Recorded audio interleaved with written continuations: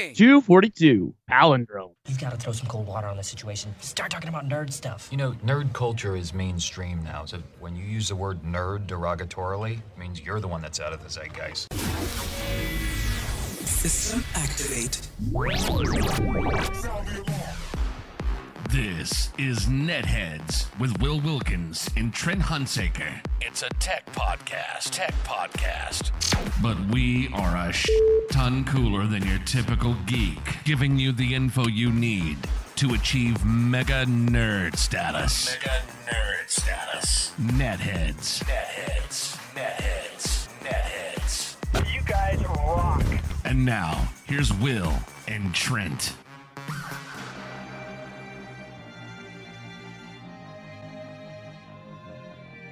No one listens to the radio. I wasn't even listening. I was listening to podcasts. Podcasts are great. Radio's boring. That's right, everybody. Welcome to another edition of the podcast that just won't die and the YouTube video that just shouldn't be made. Another edition of Netheads. My name's Will. And I'm Trent. And you're listening to us, always coming at you free and front from the most important place. Where is that, Trent? Podcast.com. That's right. You can also catch us on netheadsonair.com/live, where you may be joining us right now. And if you are joining us right now, one of the things we love to encourage people to do is to interact with us, because otherwise, what's the point of being live, right? Yeah. You could be like at SuperBongman. Use the hashtag Netheads right now. We'll interact with you. You can help direct the conversation. Likewise, if you're listening to on the podcast, be like, good friend, haven't seen in a while, Calgary Steve at Smod Squadder, and use the hashtag Netheads. Big shout outs to at Zalank, Z-A-L-A-N-K. I always say Zalank. He's in the Sacramento area, I believe. And also to K Pratt 1973, both listeners reaching out and just being like, hey dude, what's up? Love the show. Do you like scotch? You should check this out. Or do you like bourbon? You should check this out. Like, we want you to interact with us on a human level. Yeah. I'm a part of him, Will's Nethead WW, and that's another way you can contact us. Yeah, but hashtag Netheads on Twitter is the most important one. Correct. Also, we do have the ability, maybe not so much the desire sometimes, but only because for whatever reason, logistically speaking now, I think I remember. It's because I have a series of mixed equipment here in the studio, which I'm sure a lot of podcasters do. Like, for example, we do this program, and I could have actually, you know what, I'll bring this up later, because I want to talk about your video setup later, but I need to be able to take the image and set it up as an item within the video switching solution, because there's nothing more important than visuals for podcasting, Trent. It's true. Anyway, I've spoken about it before. I have a mix and match cobbled together like studio. There's a thin top computers, I think, or a net top computer that they're referred to as. Sure. Yeah, or that was a thing at one time. Thin client. Yeah, we've got over to my right, the thing that does all the lovely sound effects is a tiny computer that I picked up secondhand. That's like the size of a deck of cards. Oh, like a Raspberry Pi? Kind of, but it's a PC solution.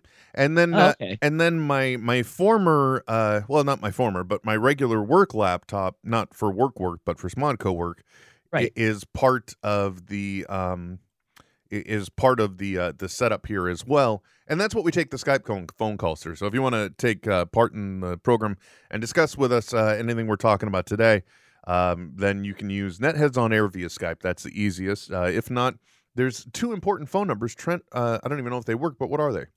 YakBet 9020. That's a big one. And 866-610 Will. Is it Will? Will is part of it. I knew Will was the last four, but I didn't know the 866-410. No, that was wrong. I don't know either. It's okay. Yeah. Don't worry about it, dude. We're good. We're good. Okay. So anyway, the whole point is I have everything cobbled together, and I think at one point I got decidedly disgusted with the net top, but now I think I'm comfortable with potentially bringing it back. Really? Yeah. Oh, no, wait. I remember what it is. It's because this is so stupid. But I'll tell you why. The reason why it's set up the way it is, and this may prove that technologically speaking, I may have jumped the gun, Trent. Uh-oh. Yeah, we'll come back to that in a second. Anyway, the The reason why the MacBook is currently the Skype machine is because it is how I would take part in like conference calls, because I don't have a headset, but I have a studio that can handle phone sure. calls. Yep. So, hey, I can at least be hands-free in that Well, scenario. yeah. And I mean, man, I have a headset for that some reason at work. And as what you called work, because that's funny, because that's also what I refer to it as when I'm talking. Oh, I got to work tonight. They're like, oh, you're working well for the stuff that I do for fun. Yeah. It's my fun work, because they Yeah. say if you love what you do for work, you'll never for your job, you'll never work a day in our life. Yeah, so I've been which is why we working both for- work 2 jobs. Yeah, exactly. I was just gonna say that. Yeah, but it sucks because I am so used to this this expectation of good sound quality on both ends, right? That you and I have. And then when I go to work and I am on a conference or a seminar or something like that, and I'm using the headphone with the mic, and those are all like basically, just like DSLR cameras, anything in a headset. Yep, Something along those lines. Yeah. that is a cell phone mic. And there is a reason, folks, that calls still sound like shit, and a lot of it has to do with the microphone. Yeah, definitely. I think the and I'll tell you too that when I've been able to take part in like conference calls with this setup, Exactly. people always Yep. tell me how tell me how good I sound. Yep. And I think part of the reason why is because and by the way, the reason why it's going through the MacBook is because I switched to the iPhone, and that's the thing I want to come back to. But anyway, I'm sorry. but in using a VoIP solution, basically it is able to utilize VoIP. It says it's using your phone, but I almost feel like that's just an authentication key, because Exactly. It's like your Chromecasts. It's going off actual Wi-Fi. It's not going off of your phone. It's just needed that as like the direction for it. yeah, exactly. It's my free pass into the not necessarily AT&T, but we'll just say the Apple VoIP network. Yeah. Yep. And I've had a few instances where I've spoken to people and they are on iPhones, and I'll tell you, it sounds just like I'm talking to you via Skype. Yeah. And people tell me how much better I sound. Really? But that's in business. Well, let's face it, audio quality isn't what's important. It's getting the job done. So that's where your economics and your quality kind of impact one another. Yeah. Yeah. But anyway, speaking of the fact that we're supposed to be a tech show, even though we've actually talked about a little tech here and there, I think I'm wondering if I jumped the gun, Trent. Now, originally, I went back to the iPhone for practicality, as well as the fact that the Nexus 6P, in my opinion, doesn't seem to be holding a charge as well as it did. Mm-hmm. Not to mention, I reacted somewhat passionately because the Nexus 6P, at the time that it was released, Google was saying that it would be compatible with their VR solution. Oh, okay. I didn't know that. Yeah, they did, but they've since dialed that back, and they've said, nope, our new phone, the Pixel, this year's model, that one can do it. And it's like, oh, thanks, guys. I appreciate that. And our good friends at Pebble sold out to Fitbit, and I kind of got disgusted, and I stopped seeing some features already stop working on the Pebble. For example, one app that I used to rely on heavily to keep myself entertained to find out how fast I can do repetitive tasks, the stopwatch app that is an add-on, not part of the operating system, gone. Get up, stand up sometimes works. So already seeing the implications and ramifications of that product line going down. Yeah. And I mean that has been Apple's stance on everything, even to just regular apps going into the store, right? Like they unlike the wild west of Google Play, where I could create anything and put it up there and it's not really vetted. Apple goes through and makes sure that it is what they want, and or now they can directly control and then clone whatever they want, so you have to buy it. Well, and the other thing, too, about the Pebble approach that was bad is that their app store and a lot of app functionality revolves around cloud-based solutions. So let's say somebody said, oh, well, that's not really going to work anymore, or maybe the guy who made the stopwatch app said, oh, well, they just sold themselves. Well, screw it. I'm not keeping my infrastructure up to maintain it. Yeah. So now it's gone. So anyway, so all those things combined, and knowing that my smartwatch is kind of important to me, and some of the conveniences I get in life now that I on a iPhone again, that's fine. But now they're starting to talk about how Google apparently is not giving up on wearables. Because there's lots of talk in the news now about Android. I'm not sure if it's Gear or Wear 2.0 coming out. And, we're starting to see that. I always pronounce it Huawei. I don't know the name of the company or the proper way to pronounce it. They're the same ones that actually manufactured the Nexus 6P. And they had what was being touted as probably one of the best smartwatches out there. And they're going to be potentially coming out with a new smartwatch that'll be running the Android Wear 2.0. I think LG has got one coming out. So wearables aren't necessarily dead. We've been seeing a lot of information in the news about the decline of popularity, and like I think they're even attributing the beginning of that to Google Glass. And but I don't think, and I understand where the market may not tolerate it, because the majority of smartwatches, other than the Pebble, have one very big problem, and that's battery power. Mm-hmm. So, if you've got to have depending on what you're looking for out of your smartwatch, I'm looking at notifications. But when I'm sitting here at my desk, I also get the same notifications. So for me, I'm really big on also wearing my watch so that it can track my sleep. And tell me how I'm sleeping, because obviously I just can't be trusted to realize how my body feels. I need factual data that's interpreted by some type of algorithm that could be right or wrong. That's more important than actually going with how I feel.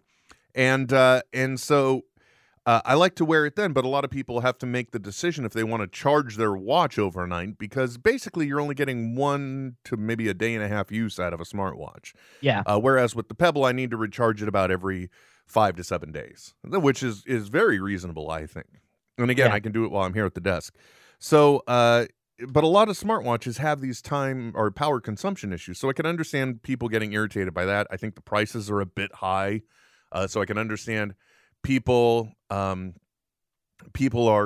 not have a tolerance for paying that price or having to recharge as frequently. Yeah, I was going to say, and when you do pay that price, there's a level of expectancy of quality and reliance on the product, right? I mean, I always say it, but that's my biggest beef with gaming right now is you're paying so much money buying something while it's still in development. Very true. We're all open beta testers, whether we know it or not. Yeah. So it may be that I made the jump too quick. Maybe I should have stuck with Project Fi, because maybe some of the new Android Wear watches, and I'll tell you, if you look up the Huawei one, and I don't know how to pronounce it, so just work with me on that, folks. Yeah. Just look up smartwatch HU and go from there. But it looks like a nice stylish watch as well. The Pebble isn't too intrusive. If you look at it, I think it is, relatively speaking, size wise, not it's a too watch. bad. Whereas if you look back on last week's SNL performance of Melissa McCarthy as Sean Spicer, you can notice that wait, what do you have there? What is that? Oh, this I call pork chop in a can. Oh, okay. It's my brunch on Saturdays. It's not quite breakfast and it's not quite lunch, but it's delicious and has carbs in it. Well, I'm carbo loading for the day. And for those that aren't watching the video, Trent is drinking. We came all the way to his podcast, and all he's got for us is light beer. Yeah. Well, here's the thing. It's the Miller Lite 16 ounce, which per ounce is cheaper than a lot of times the grocery store I go to. It's priced the same as the 12 ounce 12 packs. So you're being economical. Totally. And I'm getting and here's the thing. I mean, granted, yes, there are cheaper alternatives, but this Miller Lite to me is the best of the American Pilsner that still has some flavor to it. Something to it that isn't just Rocky Mountain piss water. Yeah, that's right. So who owns Miller? Miller Brewing Company of Milwaukee. If you'd like to get in contact with us. Oh, I'm sure they'll be all over that. We'll send you an invoice for the on ad read we just did. No, I think the invoice is please send free beer to Trent. Oh my God, can you imagine? No, I can't. Of any endorsement I've ever thought we would want or need, that's one I don't think you need, but definitely want. Yeah. Anyway, let's get back to Spicy and his Fitbit. Oh yeah, no. So what I was saying, not Fitbit, but you can tell Melissa McCarthy is wearing an Apple Watch because, I mean, those things they look like a bulky square on your wrist. Yeah. It doesn't look sexy or pretty or professional or anything you want to call it. Yeah. Well, and again, depending on that's probably the design that Apple wanted, so that, because I think for most Apple users, it's kind of like Volkswagen Bug drivers, right? Why do you got to bring that up? Because it's tradition, or motorcyclists for that matter. It's tradition to wave, for Bug drivers to wave to each other the same way cyclists wave to each other. They want to be recognized as part of that tribe, right? So there is probably some degree of intention with the big square awkward design. I really think that actually that is basically for their market knowledge and embracing compact technology. I honestly believe that's just the smallest they could get it. Yeah. But then again, didn't they? Trust me, they should have talked to me. I could get it way smaller. Yeah, well, but we want to make sure people are satisfied, Trent. Hey, you know what? I'm satisfied, and that's all that matters. Very good. I completely understand. But what I was thinking, though, is you remember there was an iPod Nano that had a screen, and I think it may have even been touch capable. I don't remember this. Maybe. And like there was one big Kickstarter that actually went really well. By the way, Carrie Lotion, 10 minutes ago saying Happy Sunday. Yeah, okay. Happy Sunday to you. Yeah. It is Saturday, right? I think so. Just making sure. Maybe because of the brunch comment. Brunch is normally for Sundays. Oh, very good. Anyway, Maybe. the thing about it is one of the biggest Kickstarters at the time that had come along was somebody that came up with a wristband that you could just slap that watch or that iPod Nano into, and you could use it as your watch, and it had longer battery time. Were people worried that it would cut the wrists when you slapped it on? Because I heard in elementary school, when I put on a slap wrist bracelet, that those things would just, cut your wrists right open, and people had died from it. They were also a product of the devil, Trent. So, do you know what I'm talking about, though? No, I've never heard that a slap bracelet would be able to effectively lacerate you. But the slap bracelet, it's like that piece of metal that. Anyway, that's the wearable I want, right? The slap bracelet watch? Yeah, that could just slap on, and then you're just like, and then you pull it out, and it's just like this long hard thing, and then you slap it on again. Oh, you're rad. So you're just looking for a long hard thing you can slap? No comment. Yes. Okay, understood. Sorry, sometimes the show is more amusing for us than anyone else. But like you said, we're satisfied, and that's all that counts. Totally. So anyway, I'm wondering if I jump the gun a little bit with the forthcoming. But isn't that always the way it goes with technology, with frickin' gaming systems, with televisions? You finally decide to pull the trigger, and it doesn't really happen this way. But I just think that we're more hyper aware when you're attuned to the purchase. Like for example, if you decide you want to buy a Volkswagen Bug, don't. But if you do decide that, you'll suddenly see a lot more of them on the road. They're terrible. But I'm just saying, you start to know, like if you're thinking about getting a Harley Davidson motorcycle, you probably start seeing more Harleys on the road. Totally. You're more attuned. You're dialed in, if you will. So much in the same way, I'm sure I'm just spotting the news because I'm looking for it. But it just seems like all the time when you buy technology, you finally decide to pull the trigger, and within 1 or 2 months, boom. Yeah. There's an advancement that's going to cost you money. I think the most notable one to remember, and I know because I was a part of it, I foolishly went all in on like the very first generation iPhone, right? And that was one of the biggest consumer issues I think that occurred, because shortly after it came out, they announced a new iPhone, and it was much cheaper, or it was subsidized. I don't even remember anymore. It was such a big brouhaha, though, that I think I got like $100 or $50 credit to use in the Apple Store, which is genius, because then it's like not really giving me money. Yeah. It's like, oh, okay, we're just going to bite the bullet and let you buy all this stuff. Sure, we'll pay the royalties on it. No big deal. Yeah. Or let you buy the over expensive apps that you shouldn't be paying a lot of money for, that kind of thing. But it's with their currency, if you will, so does it really matter? Right. No, it's them giving away stuff. But anyway, that's kind of my hot take on technology. However, Well, go ahead. quickly, Will. What you were referring to, when you learn about something or you see a car that you didn't know existed, and then you start seeing it everywhere. Tip of the day. That's called the Bader-Meinhof phenomena. Not the. By the way, I'd like to go ahead and take this moment to initiate an apology to Katie Mixon, who I think I called Kelly Dixon last week. Yes, you did, because we did the Dixon Bader. Dixon Bader. It is all over there. So much so I put it in the description of the show. Yeah, it was brilliant. But anyway, the so unlike the Dixon Bader, you're saying it's the what? The Bader-Meinhof phenomenon. Don't you Bader-Meinhof, my friend. Hey, I'm just saying. So that's it, but it's not the Mandela effect. Correct. Okay. What's the Mandela effect? Oh my God, you haven't. Okay, first of all, it was mentioned in Hollywood Babylon, and honestly, I have to admit, this is the first time that I heard of it. But since I've learned more about it, and essentially what it is it's I'm going to try and sum it up in a nutshell from my understanding. Now, okay, and then I'll give you a definition of it. Okay, good. So essentially what it is it's a belief that there is an alternative timeline universe existence where something that is commonly remembered or perceived actually occurred and is contradictory to the reality we're finding now. And the reason why it's called the Mandela effect is because even though he did get out of jail and became, I believe, president of South Africa or some type of official in South Africa, there are people that remember Mandela dying in jail. I believe that's why it's called that.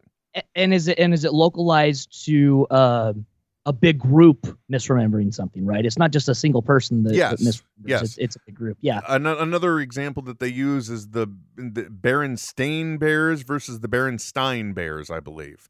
So the Mandela effect. I think another one recently was that what was it? Oh God, the comic from Sinbad being in some type of genie movie.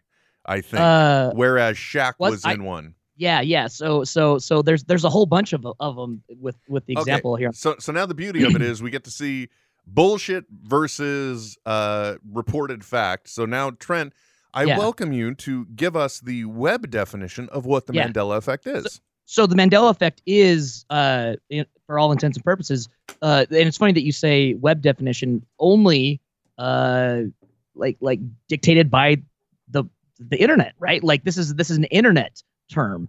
But yeah, you're right. It's when certain people, a collective group of people remember something in a particular way, but it turns out everyone's incorrect. Some awesome examples. Oscar Mayer is spelled Oscar Mayer, Mayer. And we all say versus Meyer. Exactly. Yeah. Okay. Well, hold on. Wait a minute. Hold on. Let's put this one to the test. I'm 45 years old. Yeah. And I'm just going to strictly work from memory. All right. You ready with me? Yeah. Ash Williams is saying that's called Earth 2. But okay. My baloney has a first name, Trent. It's Oscar. My baloney has a second name. That's Mayer. Oh, see, I didn't grow up with that commercial. Yeah, exactly. Right? You did not. But that's why I'm saying we can run a test. But I know the song because I would say I wish I was an Oscar Mayer wiener. Yes. Yeah. And let's not get that confused with the kids that might eat hot dogs.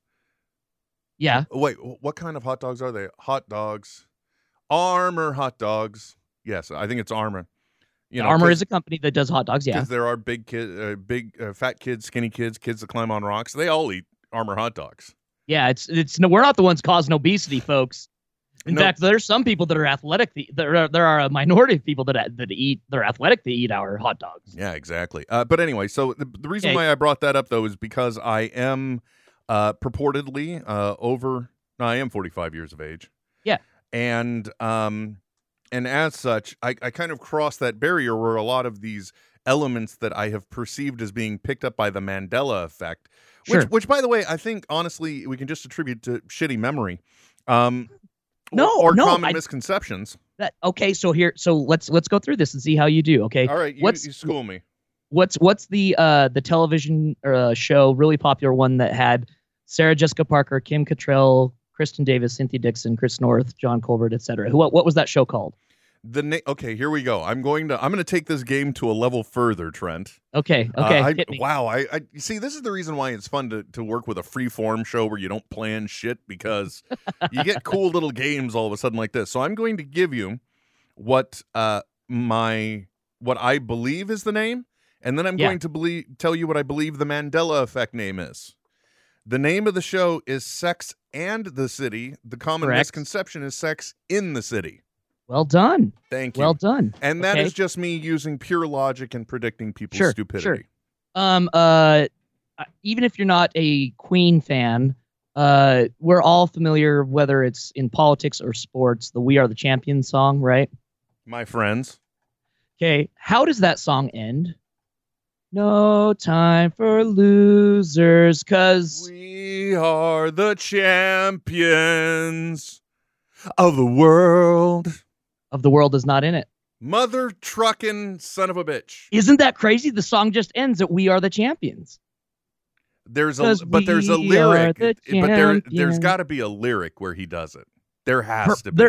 There might be, but the song itself just ends. It doesn't say "of the world." Well, not to mention, like in my mind, I can hear Freddie Mercury and letting it just ring out there, "of the world," and that's how it ends. But apparently, it doesn't. It's probably just part of the lyric structure, like we said. But the other thing too, that I thought for a while, and it may be because it's the way it's cut on the album, but I swear that "We Are the Champions" was in sometimes can sound like the intro to what song? So it goes from "We Are the Champions" into something else. I don't know. I don't know. Anyone, if you're actually listening live and you know what Chinese whispers internet style, is that racist? Fuck knows. I'm sorry. Super Bong Man was saying that. Sometimes you got to wonder about things that might be said by someone like Super Bong Man with the name. But I don't mean that in a derogatory fashion. I just mean, dude, he's smoking. It's cool. He could be high, is all I'm saying. Yeah, no, he is. He's smoking and drinking on a Thursday night. I'm sorry, some Beastie Boys there. Okay, well, hold on. We can't move on yet because I got to answer this question. "We Are the Champions" as a song, not for "Another One Bites the Dust," but what's another one of their songs that's kind of underdogish? Bohemian Rhapsody? No. Maybe it is "Another One Bites the Dust." I don't know. Oh well, never mind. We'll come back to that show later. Give me another one. Rich Uncle Pennybags. So this is the Monopoly guy, right? Does he have a monocle? I'm gonna say no. The planner's Peanut, who also shares wardrobe. Who has the top hat, right? Yeah, exactly. Interesting note about the planner's Peanut. In the early 1900s, they put out a campaign for young people to come up with their best for a chance to design their new mascot. And it was like a 12-year-old one. And so the 12-year-old and an artist came up with who is Mr. Peanut. No way. Yeah, true story. Yeah. That one's stupid. We've already talked about Bernstein Bears. Curious George, does he have a tail? No, he doesn't. Correct. A lot of people think that he does. Yeah, along those lines. Now, taking it back home to where all things should be, let's look at the greatest Star Wars film, right? Empire Strikes Back. Episode 1. I'm joking. No, we are talking Empire Strikes Back. Fuck you, I'm ending the show now. I'm joking. Oh, Misa step in the doo-doo. No. So the big reveal, right, when Vader proclaims his "We Will Rock You" is the song that I was going for. Okay. Thank you, Carrie Lotion. What is the line where Vader divulges the big secret to Luke? What does Vader say? Wow, this is one of those ones where it should be ingrained. Yeah. because I think it's I'm your father. But how does the sentence start, though? Luke, I'm No. your father. Okay, what is it? No. No, I'm your father? No, I am your father. Yeah, I accept that. Yeah, I wouldn't know. And my guess is, I remember incorrectly because of Tommy Boy. La, la, la, Luke, I am your father. Yeah. Yeah, exactly. I accept that. But, some other things, it's just, folks, there's no Mandela effect, okay? Let it go. Yeah. Anyway, yeah. Well, look at that, though. Not only, look at that. Within moments, you went from not knowing anything about it to what could be perceived as an expert on the topic. Yeah. Well, I'm just saying, and I swear, or it's just your pub trivia skills kicking in. There's probably a lot to that, actually. The Mr. Peanut thing is directly related to trivia. People love brands and brand mascot and logo and jingle trivia. Holy shit! Like that and the category I do called TV tunes, where I play a lyricless theme to a TV show, and then you have to tell me what show it's from.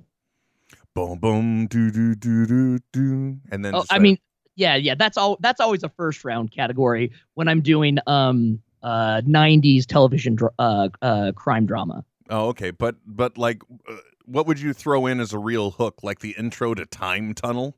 Well, so you would be surprised. I did a 2000 crime drama, and a lot of people, I think 13 teams, only 3 got Dexter correct. Oh, well, but that one wasn't, because I really think if you have now see, the problem is you're playing it for me, and I would have probably encouraged you to grab 3 different themes to see if I could pick up on which one was the Dexter one. The one that there were 2 that shocked me too that people didn't get. The Sopranos. People don't remember the Sopranos theme. Well, that one didn't have. That one had lyrics in it because you're going to get a gun. Well, and no, I did the lyric one on that one. People didn't know, and people didn't know with lyrics as well. I take out the lyrics when it's one that's like the facts of life. You know what I mean? Yeah, you only include that you take the good, you take the bad, you take them both, and then you have end of. No, I take that out too because okay. If it's anyway, yeah, people love those and then brands like people love like what logo features blah blah blah or stuff like that. People love it's common knowledge stuff. That's the reason why we're drawn to it. You don't have to be an erudite of technical information to answer the questions. Yeah, it's true. Yeah, it's kind of like the difference between the people that would enjoy Wheel of Fortune versus the people that enjoy Jeopardy. Yeah. In a sense. Or yeah, more to the point, I'd be more inclined to go on Wheel of Fortune than I ever fucking would on Jeopardy. Oh, see, and I wouldn't. I am the worst speller in the world. Oh, but is it really? Okay, well, maybe I guess I could see your point. By the way, Super Bongman also contributing. How many times did Humphrey Bogart say, "Play it again, Sam"? Never. That is correct. That is correct. Yeah, because I only know that because Casablanca is my all-time #1 favorite movie. Well, I think also that is one of those common TV movie trick trivia questions. Yeah. And I've heard that before too. Yeah. In fact, I believe I've asked that question in trivia before. I wouldn't doubt it. And like my favorite other one that you used to really be able to get people on, I'm not sure if you can now or not because it kind of became more common knowledge. I heard somebody then use it in a movie later, but that one was because it was in the beginning of Scream, I think, as well. But asking I used to love doing this to people, but who was the murderer in the first Friday the 13th?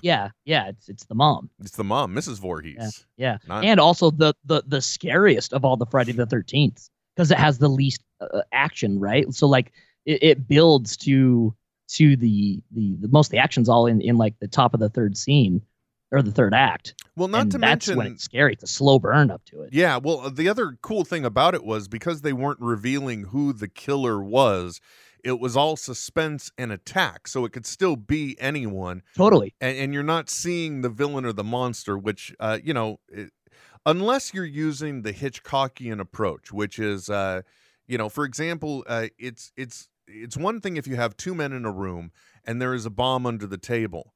But it's an entirely other thing if there are two men in a room and there's a bomb under the table and the audience knows it's there. Exactly, yeah. That's what builds suspense. So we know through the music something is going to happen. And in Friday the 13th, again, we're not seeing the villain, so we're just seeing this vicious anonymous attack. And really, it's the subsequent movies where they needed a killer, and they're like, okay, well, the creepy boy that pulls her, spoilers, at the end of the movie. There's no spoilers. The film's like 35 years old. Well, dude, come on. There could be a whole generation of people that are going. I mean, what if we get into a world?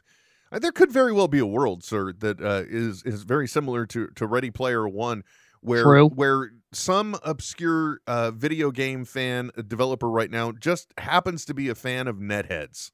Yeah. And then, of all the stupid things, part of the way to catch his wealth in the future is knowing obscurely that one of two hosts was attacked by his Jeep, or one of two hosts crashed a Bobcat into the side of a pool. Yeah. Or beats his peach tree.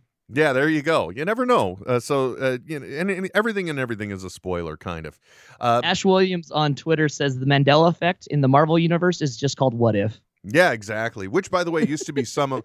I think my favorite one of the What Ifs, as a matter of fact, was the What If, which was funny at the time and an entertaining take until it became a series reality, and that's what if Peter Parker's clone had lived. Oh, right, yeah, and it's interesting too how the What If titles, they were actually like initially very seriously, right? They were written as what if this had happened, and then it was a serious look into that what if it had happened, and then later that's when it turned into like the whimsical fun, like what if Aunt May was Galactus, stuff like that. It's ridiculous stuff. By the way, I really hope if they don't do it in mainstream, that at least if they do it posthumously, if you will, only because he is getting up there, I would really, really appreciate if sometime in the future of the Marvel films, because he has a cameo and everything, if it's revealed that Stan Lee's character is actually the Watcher. Oh, that's interesting. That's what I think. Well, because there's for those of you that aren't aware, and what is his name? Is it like Uatu or something? Uatu, Uatau. Wow, I actually remembered that. I haven't even seen him in a long time, but apparently there's whether there is a god or not, it may be open to interpretation. Sure, but apparently camping out up on the moon is some creepy guy that's just watching us all the time. Yeah, I mean there are many Watchers. He's of a race, and they all are watching different realities. It's a gigantic race of peeping toms. Yeah, totally. And they have a nefarious past, which is interesting. The one thing that I would say that can't be true, because in, I want to say, issue 8 of the Fantastic Four, we see Jack Kirby and Stan Lee. The Fantastic Four go to Marvel Comics and get some help from them because they're the guys that are writing the comic book about the Fantastic Four. Oh, well, that's an interesting take, but these are the movies, so I think, we can... Despite the fact that we've seen Stan Lee in all the movies. Yes. Well, that's the comic book Stan Lee, not the movie Stan Lee. He'll be like, Excelsior, I am watching all of you. Yeah. or what's nothing is impossible for a man who can see all. There we go. Because that's all they have to do. They have to take, like, the last cameo, once we know it's the last cameo, and just have him morph into that character, and that way they can have that character just kind of show up in the movies if they want to kind of continue the tradition. Not that I mean to bring up such a morbid take on it, but I'm just saying. No, yeah, good friend of mine, Steve Kent, ran a brilliantly hilarious Twitter account called Sad Stan Lee, where he would just like, if Stan Lee was emo, what would he be saying? And he kind of stopped because he was like, whoa, like Stan Lee's going to die and I'm going to post something and it's going to be really bad. Yeah, there you go. And that's understandable. I think, you don't want to be into anything. And because really anytime anyone passes, then things get put under an even greater microscope. So, oh, for sure. I totally get that. And, and plus, not to mention, those kind of accounts just kind of come and go. Like in 2015, the end of 2015, it may have been very funny for there to be following the Lonely Luke account for if for nothing else, just the simple Sure. tweet that it had of haven't spoken to anyone in years. Girl showed up. I didn't say anything. What's wrong with me? Right. You know, for little simple delivery of comedy like that, it's fun. But over the long haul, how long are you going to be able to carry that into the modern era, if you will? Well, You know what I mean? Will, I'm now going to ask you a question. We know the title of the next film. There are 299 days until the next Star Wars film comes out. What do you think of the title, The Last Jedi? I didn't give it any more thought than the fact that it existed in the crawl for Phantom. No, asshole. The Force Awakens, pardon me. I was referring to myself, by the way, as the a-hole there. Yes. The Phantom Menace. What the hell?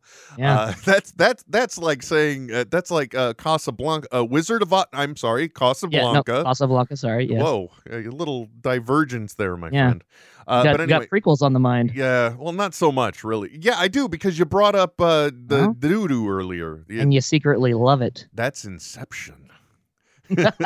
Anyway, what I'm getting at is in the opening crawl of Phantom Menace, they refer to Luke as the Last Jedi.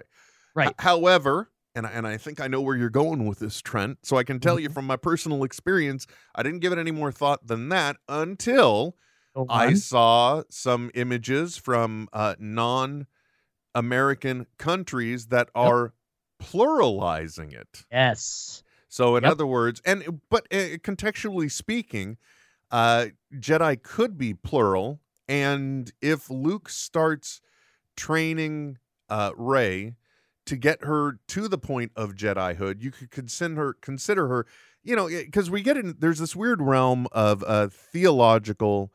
Is that the right term for? We're in this weird realm of religion versus. Are we? Yeah. Yes. No, you are exactly right, and this is exactly where I wanted to take it. Oh, right? good, please, because I've completely stumbled. Carry the No. baton, my friend. You're exactly right. So, in my opinion, and one of my colleagues at work is a ginormous fan of the Star Wars. We talk about it quite a bit.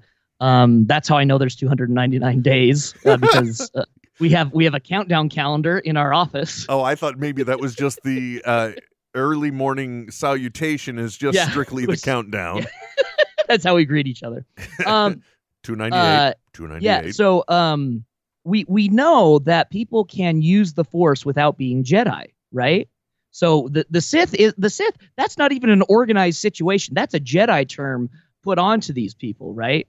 And then we see people who are Force sensitive, not unlike Donnie Yen's character in the last Star Wars film, and then we see people we see in other actual canon-based things where people can use it or who have taken aspects of it who are not part of Jedi or Sith.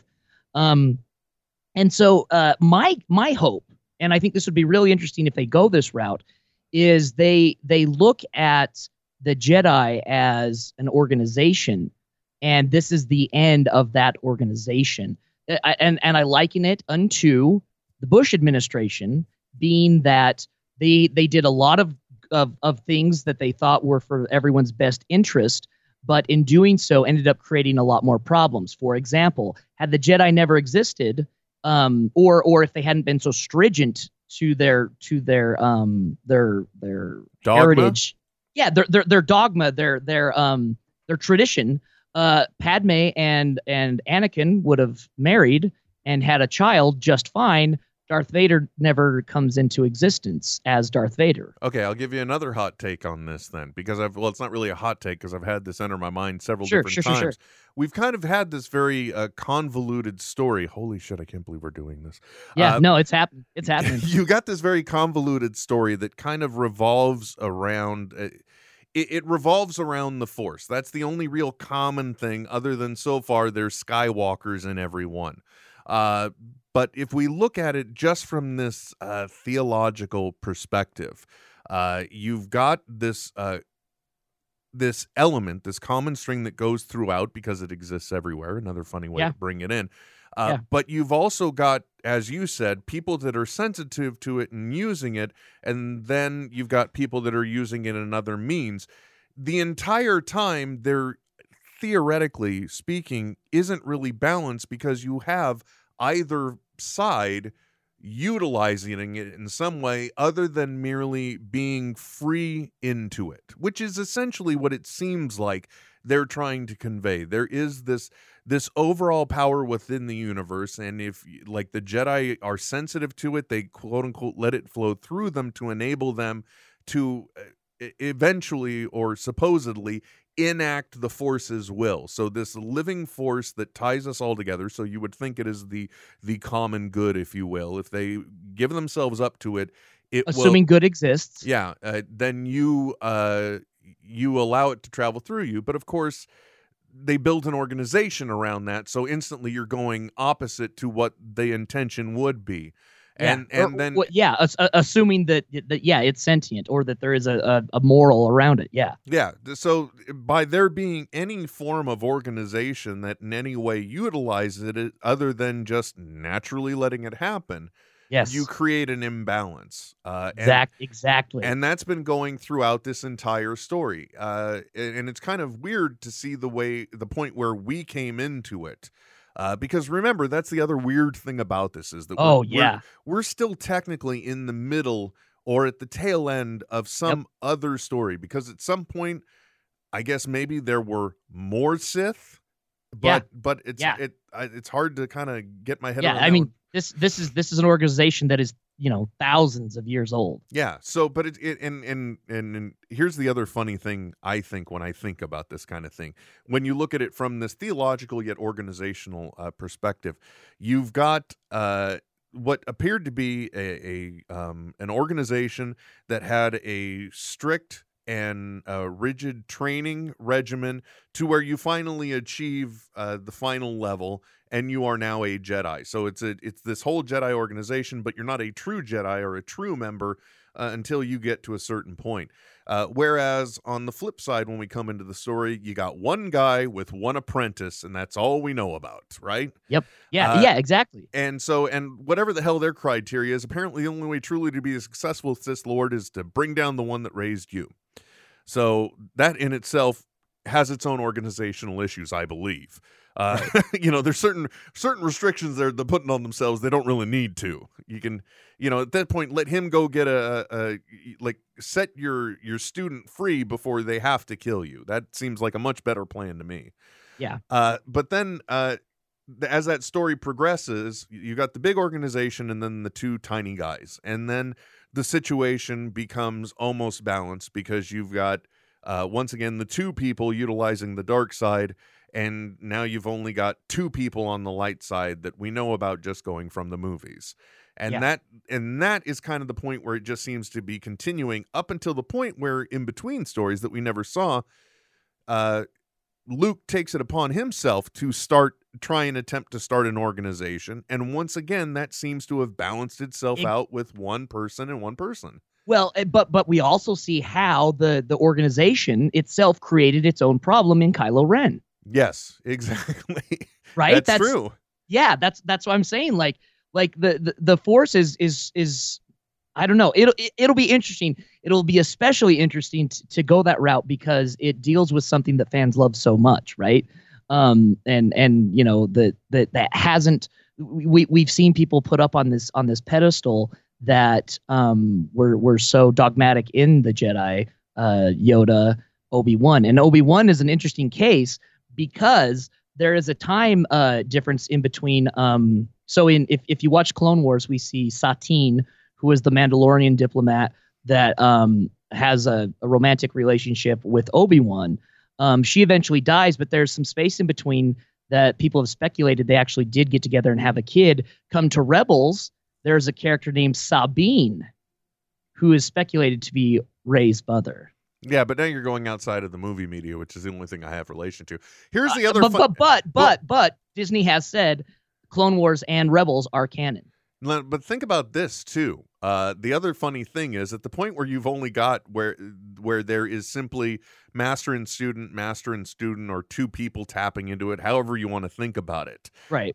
We're at that point where Vader is created and where it's just Yoda and Obi-Wan, right?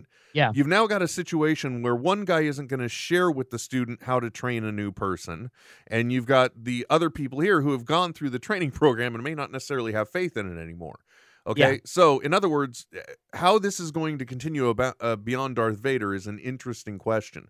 But the more interesting final statement is that Luke only had a finite amount of training. Yeah. So how exactly, and of course now I realize the simple counter is this is the reason why he goes looking for the first Jedi temple, possibly, is at the point where he is quote unquote considered a Jedi. I mean, we really don't know that he's gotten all the proper, class time in and met the requirements to get the certifications. You know what I'm saying? Exactly. Yeah. But then again, like I said, okay, well, just because if we're going to be in a discussion this nerdy, you do have to give up some ground. Yeah, there's some stuff obviously that's gone on that we haven't seen, and for sure. we all know and there's a thing called research that can possibly be done. Yeah, and there's a thing called they're making it up as they go, just like we are. Yeah, very true. That was that's the other important part that you have to always take away from Jay and Silent Bob Strike Back is that we're talking about fictional characters. Yeah, exactly. Yeah. and so you see, the moment anyone says that, Trent, that's when it suddenly goes from being entertaining to sad. Well, that's where it goes to one of my favorite quotes, and please bless that fracking cat for tweeting it out. It's a screen cap of Revenge of the Nerds, where where I forget his name, the big lineman says, "Nerds." He's Charles Butowski. Ogre, you asshole. Ogre. Yeah. Nerds. Sorry, that's literally the way I can remember the character name. It's like I think his name is Charles Blurtowski. Yeah. And then Ogre comes over and it's Ogre, you asshole, and he says, "Ogre, you asshole." Yeah. Ogre. Oh, that is so awesome. Oh, that was the first. There's even though it is just part of the 80s experience of unnecessary nudity in movies, or gratuitous nudity in movies, I guess is probably the more non-moralistic way to put it. God bless it. And really the 80s was the birth of that era. First, and if it hadn't been for Porky's, I don't think that really genre would have hit the way it did. Porky's and probably Meatballs were the two that really spawned everything. Porky's first, for sure. But Meatballs was semi-clean, really. That one you could almost get through without having to be worried of watching it with your parents. Right. So with and then Caddyshack. Okay, there's a lot that kind of goes into it building up. But anyway, it was the start of an era of films. And the cool thing about Revenge of the Nerds is at least there was an actual baseline story that if you, and I'm sure, people on cable can attest to this, at the point where you cut out the nudity, you can still have a very entertaining story. So that's the sign of a good story where they just found a way to work the boobies in, really, right? Yeah. Boiled down to it. But the other reason why I'll always love the original Revenge of the Nerds is because my older brother John, which is, look, I'm going to be honest, there's lots of fine family dynamics, but the person that I've had the closest relationship to of all my brothers is my brother John. He's also the one closest in age to me, and I don't think that's the reason. But anyway, neither here nor there. I've suddenly drug all the family laundry into this. I apologize. No, please excuse me. No, but no one's anyway, speculating. At the time he was 18, which is that golden age you need to have somebody with you to go see that type of movie. He offered to take me to the movies, and I don't remember what bullshit film it was supposed to be, but he wanted to go see that, and I'm like, I get to see a rated R movie? Hell yes. Yeah, absolutely, we're going. I'm in. And so that was also one of those things where that was like the first common thing that my brother and I did, where now we had a thing that was just between us and hush hush. More so than the times I would be at my dad's house and he would say, "Hey, I'm going out, don't say shit." And then he would go out through the sliding glass door And then I would have worked up stomach issues because I'm trying to sleep in a room where I know the door isn't locked. Isn't locked, right? Yeah, exactly. See, that's more God. that's not a bonding experience. That's more of a hostage situation, It's just really. sheer terror. It really was. Boy, those suck. No, but this was the first common thing we had like together, and that was cool, you know? That was a real bonding thing for me. So I'll always think fondly of that movie, and less so of any of the sequels that followed.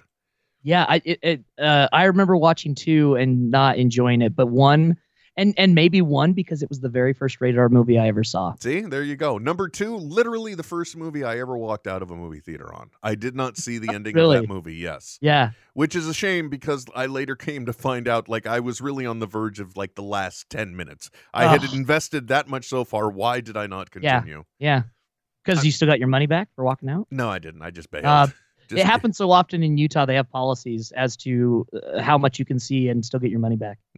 Well, that just means that it's a more economically aware area, right? Or people with tighter budgets and better fiscal understandings. Of I think it's just because people walk out of movies so often here. Oh, okay. Do you mean like from the moralistic implications? Yes, exactly. Gotcha. Yes. How many of them do you think want to stay in there, but they're only leaving because they're fearing they'll be judged if they do? Oh, because of 2/3 probably. Damn. Yeah. Yeah, because honestly, I almost never walk out of movies, and I almost never see people walk out of movies. Yeah. No, it happens. Well, and I no longer see it because I see movies on Sundays now. And the people that are offended aren't seeing films on Sunday because they're there, right? Because they're observing the Sabbath. But yes, I understand. The people that are going aren't observing the Sabbath. They're observing I'm having a good time. Exactly. Well, some people are able to see God in church, and some people are able to only see God out of church. Dude, I never realized this. Have you ever gotten shit from anyone in your life because we did Netheads on Sundays? Oh, no. Gosh, no. Okay. No. You're like, I don't have those kind of people in my life, Will. Yeah, that's exactly what I was just going to say. I was like, if they care, they wouldn't even know that I do it. Oh, there you go. Very good. Understood. Yeah. They wouldn't even be observing that's a thing. No. Gosh, no. Gosh, no, not at all. What's a podcast, they would say. Hey, I say it all the time. Oh, shoot. Somebody tried to call. Hold on. Let's. Shite. Oh, they hung up too. Oh, I heard him. I heard him hang up. It was probably Ryan Connolly. See, this is the problem. I'm gonna have Who to is at change work this right back now. Yeah, He I'm is at work sorry. right- Later on he'll know that we didn't mean to not take his call. It wasn't on purpose. I didn't. Or it was, stupid. and that's the greatest cover up for it ever. No, I yeah. literally will not play games like that anymore because I think at times it may not have been interpreted that it's done in jest and with no real ill intent. Like if I've ever hung up on you as a caller while you've been listening to us, it has never actually been of a malicious intent. Correct. And it's sad that I actually have to. I guess we're kind of in the not letting old issues die and continuing them on in the news right now, aren't we, Trent? Well, I don't know what you're talking about. I'll tell you exactly what I'm talking about, Trent, because it's a hot button, and for fuck's sake, I'm not going to stop talking about things just because of fear of repercussions. Even though I'm apologizing to people I hung up on 2 years ago, but I got an interesting way to take this because I think we can make this not about Trump, and we can just discuss what the logistic appears to be and what we perceive as what it really is. And I'm going to specifically refer to the adoption, the embracing, if you will, of the term fake news by the executive branch. Yes. There we go. So that's the context I want to put it in. And what I'm specifically discussing here is maybe potentially the executive branch doesn't have a handle on the way the news works and needs to not use this specific term because I don't think it's what's really intended. I mean, fake. First of all, the term is bad. I think there's legitimate news and illegitimate news. Well, there's news, and then fake news doesn't exist. Yeah, it's just hearsay. Right. So there you go. And there's the distinction. Whereas, and I'm going to say this, based on a press conference that was done by the executive branch a few days ago, I think I can understand the perception of the executive branch. And go with me here. I'm sure this might be a little bit of a shock for me to bring up. Because I was actually going to come in and say I think they know exactly what they're doing. But go on. Okay. Well, yeah, probably, but I don't want to get into the conjecture of other things. I want to stick with this like one little topic for now. Yeah. Because I think shut up, Donnie, we're out of our league. That's one reason. And the other, I don't really know how it's going to play out. But I want you to follow me on this. I think I have an understanding of the context the executive branch is giving, because basically they're saying, I see these things reported. I don't believe that they are happening. I don't believe that it's accurate. So I'm calling them fake news because I don't understand how they have the ability to report on this. Yeah. Whereas the flip side is there has to be an understanding of the way journalists can or what they do and what they don't do before they go to press. So in other words, I'm able to report on something if I literally have, it doesn't matter who, okay? Let's just say it's Trent Hunsaker, okay? I've had a conversation with Trent Hunsaker, who has told me that there is a state of chaos in the White House administrative staff, okay? So I've gotten that reported to me. I then contact Trent Hunsaker. Yeah. And I say, okay, first of all, are you going to go on the record or off the record on this? And you just say, no, I don't. I prefer to remain anonymous for my own protection. Yeah. So the journalist will then say, fine. And then they'll say, okay, well, tell me what it is that you've heard, and then they tell you verbatim what it is. Then the journalist is going to cross-check by asking questions in order to determine in some way, shape, or form the information coming from you as a source is valid. Where did you get this information? How did this information occur? You're saying you heard this. Who did you hear say it specifically? When did you hear them say it? They'll get all this information. And the reason they're doing this is because they are attempting to gather as much information they can, and then to make the determination if the story has validity. Yeah. And then they'll print it. Now that, or at least more to the point, that's the way it should be. However, there are certain steps that have to connect Trent Hunsaker to the information that he's allegedly reporting on. We actually had a situation this week in the news where the AP ran a story of a proposed executive order, I think, or a memo or something. It doesn't matter. I think what was determined, however, in the long and short of it is it was determined that the source wasn't credible. So there wasn't really a story there, or information was misrepresented in the headline. There's a few things. I don't have the specifics. What I'm getting at, though, is that there are instances where the news does get things wrong. However, they do attempt to vet their sources as much as they can. However, and this is where I was going with my Trent Hunsaker model. Yeah. There is a certain level that you have to validate the source. However, it's not fake news if I'm reporting that an anonymous source, who I'm not divulging is Trent Hunsaker, told me this information. Because what I'm reporting on is the information that Trent Hunsaker gave me and then how it correlates to the executive branch. Right. So that's how I have the ability, not me personally, but that's how reporters have the ability to report news based on those type of channels. So is there potential for them to be compromised, do you think, in that type of transaction? Oh, I absolutely there is. Yeah. Or there may honestly be some level of journalistic credibility in how much they're willing to vet or take the information before they say I'm reporting on this, and then another source says this, and I'm reporting on what that other source said in relation to this. Is there ability for them to be compromised there? I think so. Is there room for some journalistic credibility to be able to make sure that you can get a story out? Yeah, I think that's potentially there, because as unbiased as you try to be, there's still the personal agenda as well. Oh, for sure. Yeah, for sure. And that's where that's why it is important to hold media accountable. And you were right about how you do that, right? Yeah. I personally don't think that the impromptu news conference had anything to do with keeping the media accountable. Oh no, And I it don't had- either. But It had everything to do with reaching a populace that might be getting on the fence about something, and then reassuring that, oh nope, that's the good old that's the guy I voted for right there. That's him. Yeah, it was more of a, well, obviously, because also in Florida, a member of the executive branch is having a rally in Florida Right. to Yeah. quote unquote get people excited. But I think, well, anyway, again, I don't want to get into conjecture. So let me finish up my one thought though. So I think the thing is, there's a perception from the executive branch, but I also think there may not be a base understanding of how the news is able to do what they do.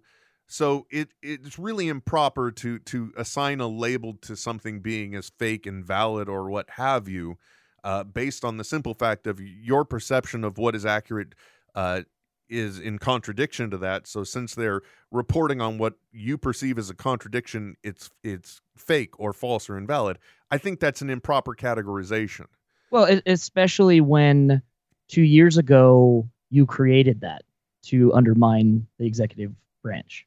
Very true. Very true. Like, I mean, that's the irony about it all, right? Was there was no bigger proponent of fake news 2 years ago. If you're referring to then I'm just leaving it at that. Are you but you're referring to the birther situation. Yes, right? the birther situation, Yeah. the Islam celebrating on Dancing in the streets on 9/11. yeah, yes. on 9/11, stuff like that. Like, yeah, like that's the irony of the dual sword that you've now wielded. Okay, very true. So now here is the thing, and this is the important part.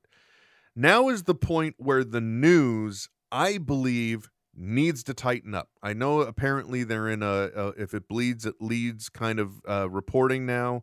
Yeah. Obviously, ratings are an issue, so much so that sometimes when you try, and I've stopped watching network news, by the way. Oh because yeah, I don't even try. it's a complete bumblefuck of just trying to be Yeah. able to put on whatever you can to get people to keep watching for ratings. So, fuck those as news sources, Trent. Yeah, agreed. Not to mention, you can fall into hive mentality by watching those type of news programs. Honestly, yeah. I don't know They're infotainment.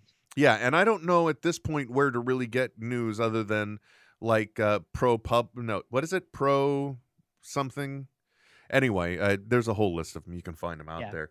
But it's like ProPublica or something, I think. Anyway, where was I going with this? I just think at this point now, the media needs to tighten up, though, to have less. Let's focus less on volume. Let's focus more on quality. And I think at this point now, with all the rhetoric that's occurred, I really feel it's incumbent on the media to put the best foot forward, not only in reporting, but in also validating their information to the public when they're reading it. So in other words, there is no question about what I'm reading as being valid or invalid information. Yeah. And I don't know how that problem would be fixed, but I think that is the only next available step if the media wants to continue to be taken seriously. Yeah. No, I agree. And at the same time, yeah, the media did come out with a bit of a black eye from that, and yeah, hopefully everyone can be adults. Yeah, you can say that all you want. Yeah, I don't have a lot of hope for that. You know what I do have hope for though, Trent? Well, I'm hoping it's monthly surprises that come to you in a box. Oh my God, it's like you in my brain. Yeah, I'm in your box. As you know, we've been. No, you're not in my box. Gross. And Gross. how dare you? Gross. Never speak of that again, my Sorry. friend. My bad. What in the hell? I don't know what you're thinking. I just don't know what you're thinking. I'll tell you what I'm thinking. I'm opening up Gmail real quick here. We've been talking about Loot Crate for a little while now, Trent. Why I'm so goddamn excited that we get to offer. I mean, I'd be even more excited if we had an even tighter relationship with like Think Geek as well, okay? Because obviously I firmly believe in the product. Yeah, you do. I'm sticking by it when I shouldn't. I should be moving on. I should be using my money elsewhere, but I haven't. You know why? It's because I love Loot Crate.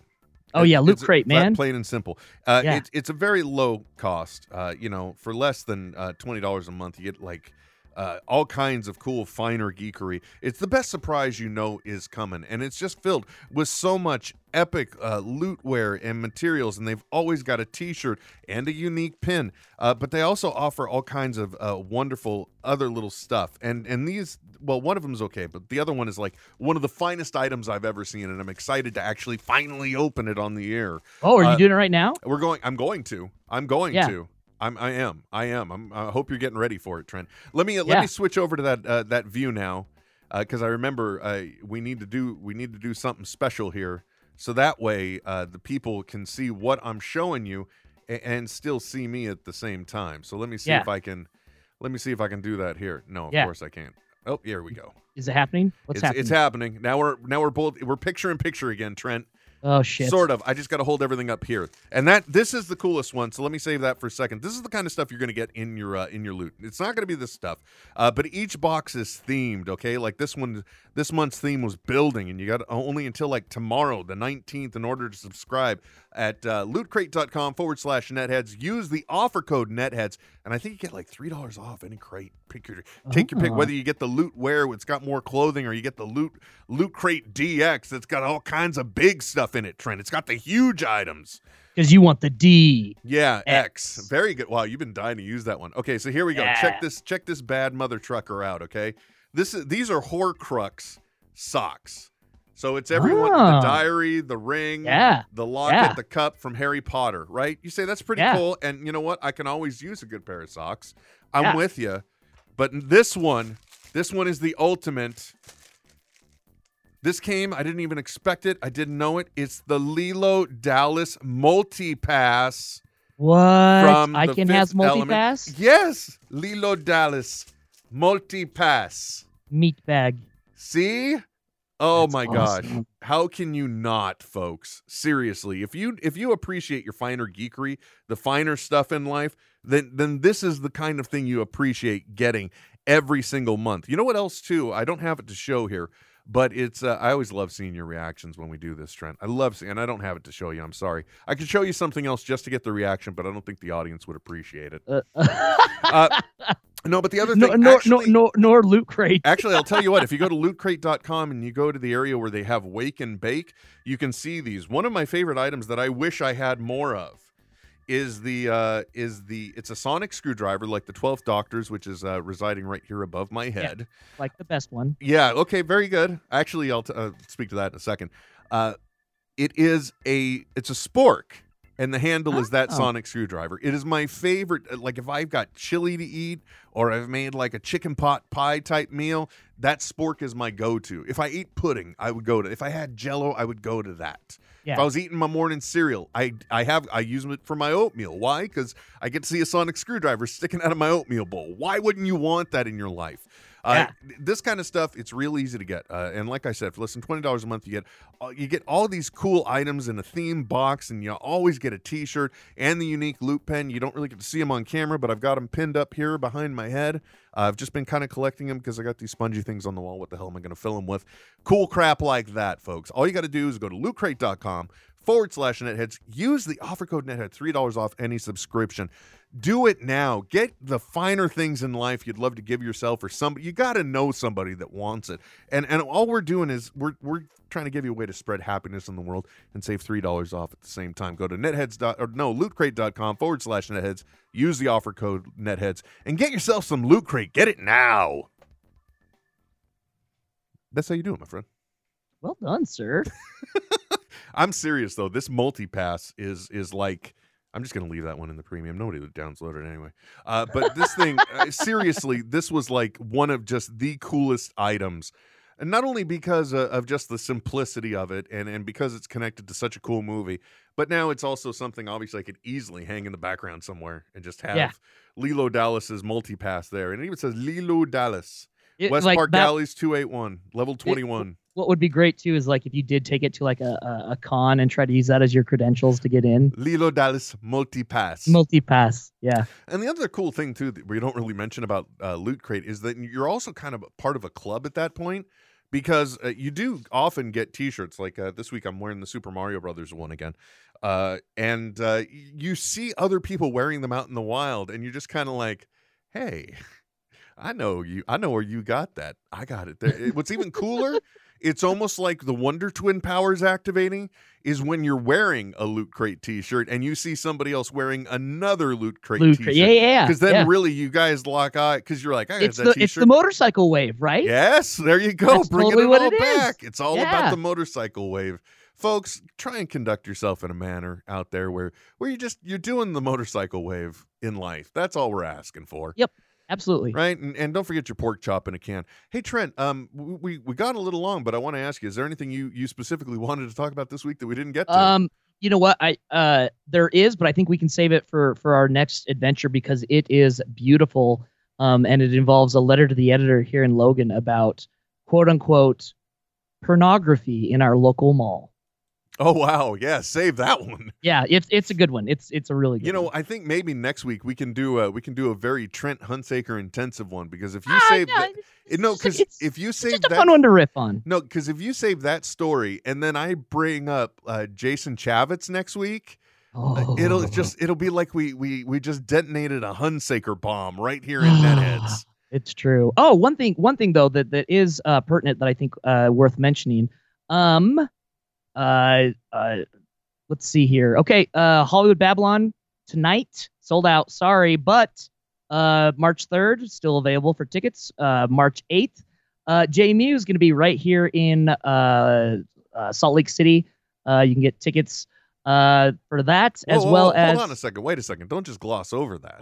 Yeah. Are you saying it's a Jason Mewes one-man show?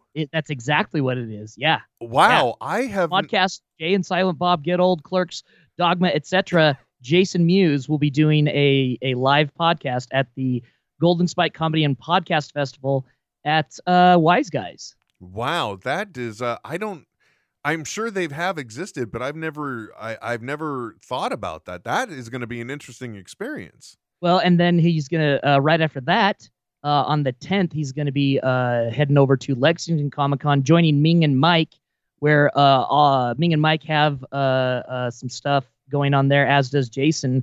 So if you want to get in and see them, get some photo ops, check that out. And then also on the 10th, in Lexington, you've got Jay and Silent Bob Get Old, and then the 11th, an evening with Kevin Smith in Covington, Kentucky. Wow, just it right almost there sounds like a Jay and Silent Bob comic book men kind of gathering there, and Yeah. is that Lexington. Lexington? Yeah, I was gonna say Yeah. I've been aware of that just because if you go to csmod.com, you can find any and all these exciting live shows available to you coming to your area. Yep. And that was the thing. I'm like, wow, it's a busy weekend in Lexington because Yeah. you So have Mike Ming, weekend after next. Yeah. and I think if you actually look at the schedule for the Lexington Con itself, I think Brian O'Halloran may be there, and I think nice. Yeah. Marilyn Gigliotti. Hmm? Don't know how to pronounce her last name, but they're Veronica from. Was it her name's Veronica, right? In Clerks. Yes. I hope so. God, that's embarrassing if I got it wrong. I'm gonna defer to you on that one. Yeah, I got nothing. But anyway, It looks like the whole point is check out if you're not going to the csmod.com. Lexington Con, I would tell you to, because it seems like there's a lot of View Askew-niverse going on. It'll be good. Anyway, folks, thank you very much for tuning in. Thank you for listening, especially my my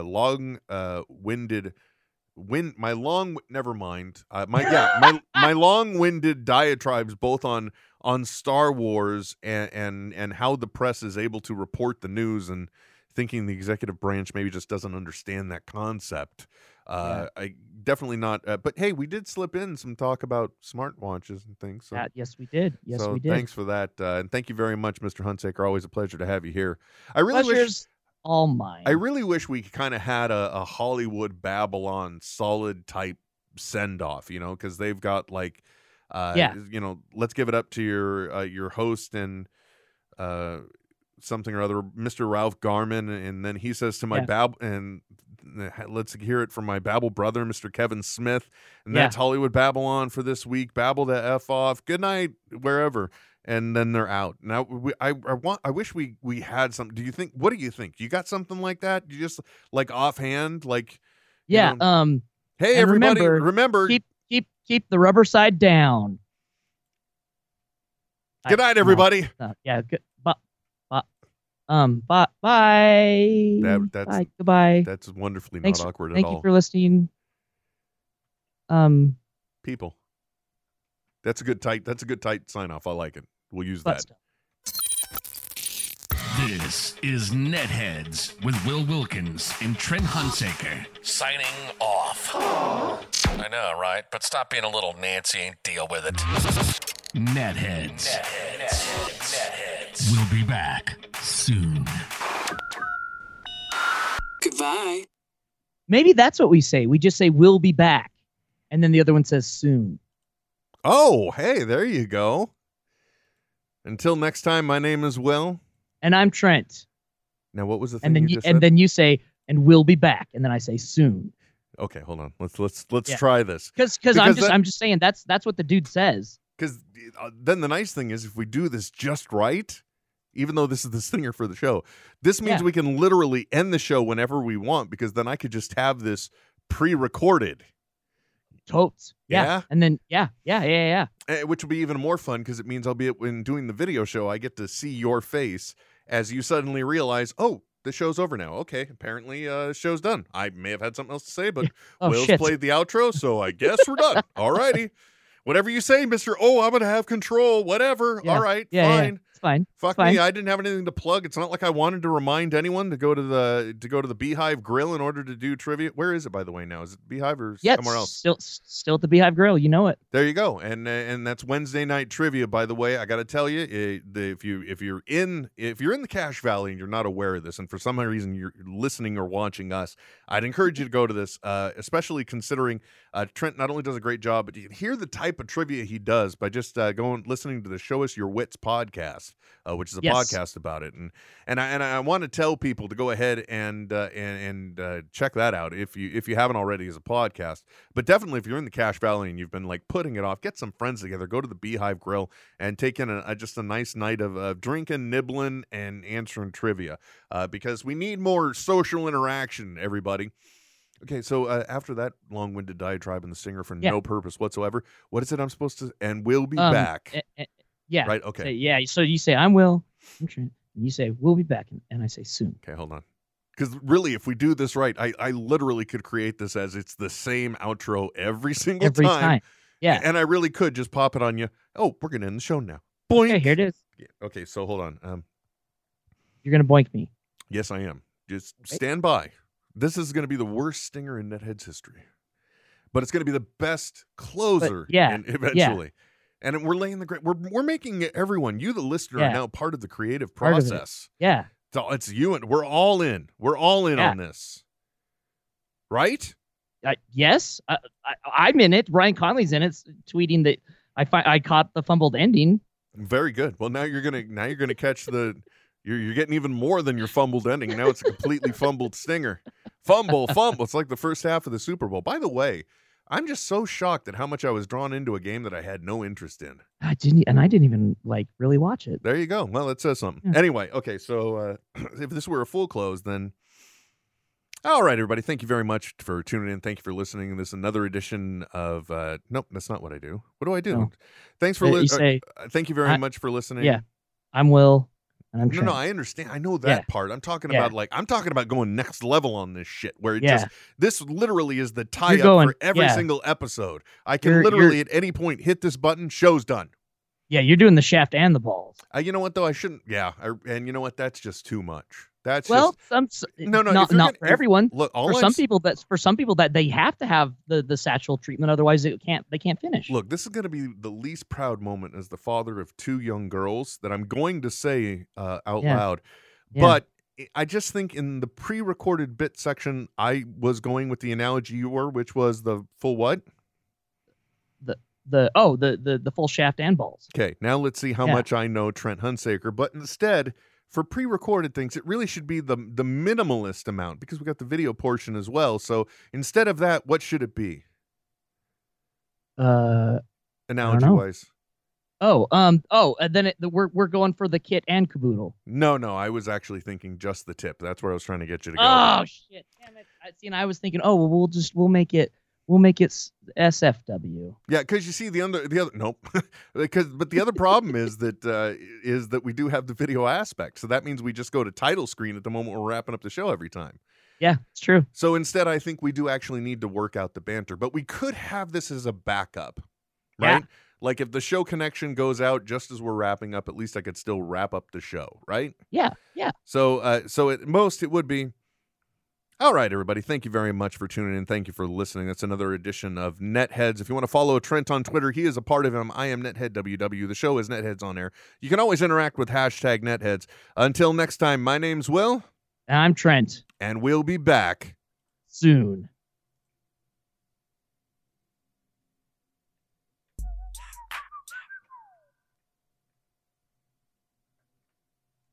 This is like an extended stinger because I have so many windows that I have to then you hop to around. do other things to do that. Yeah.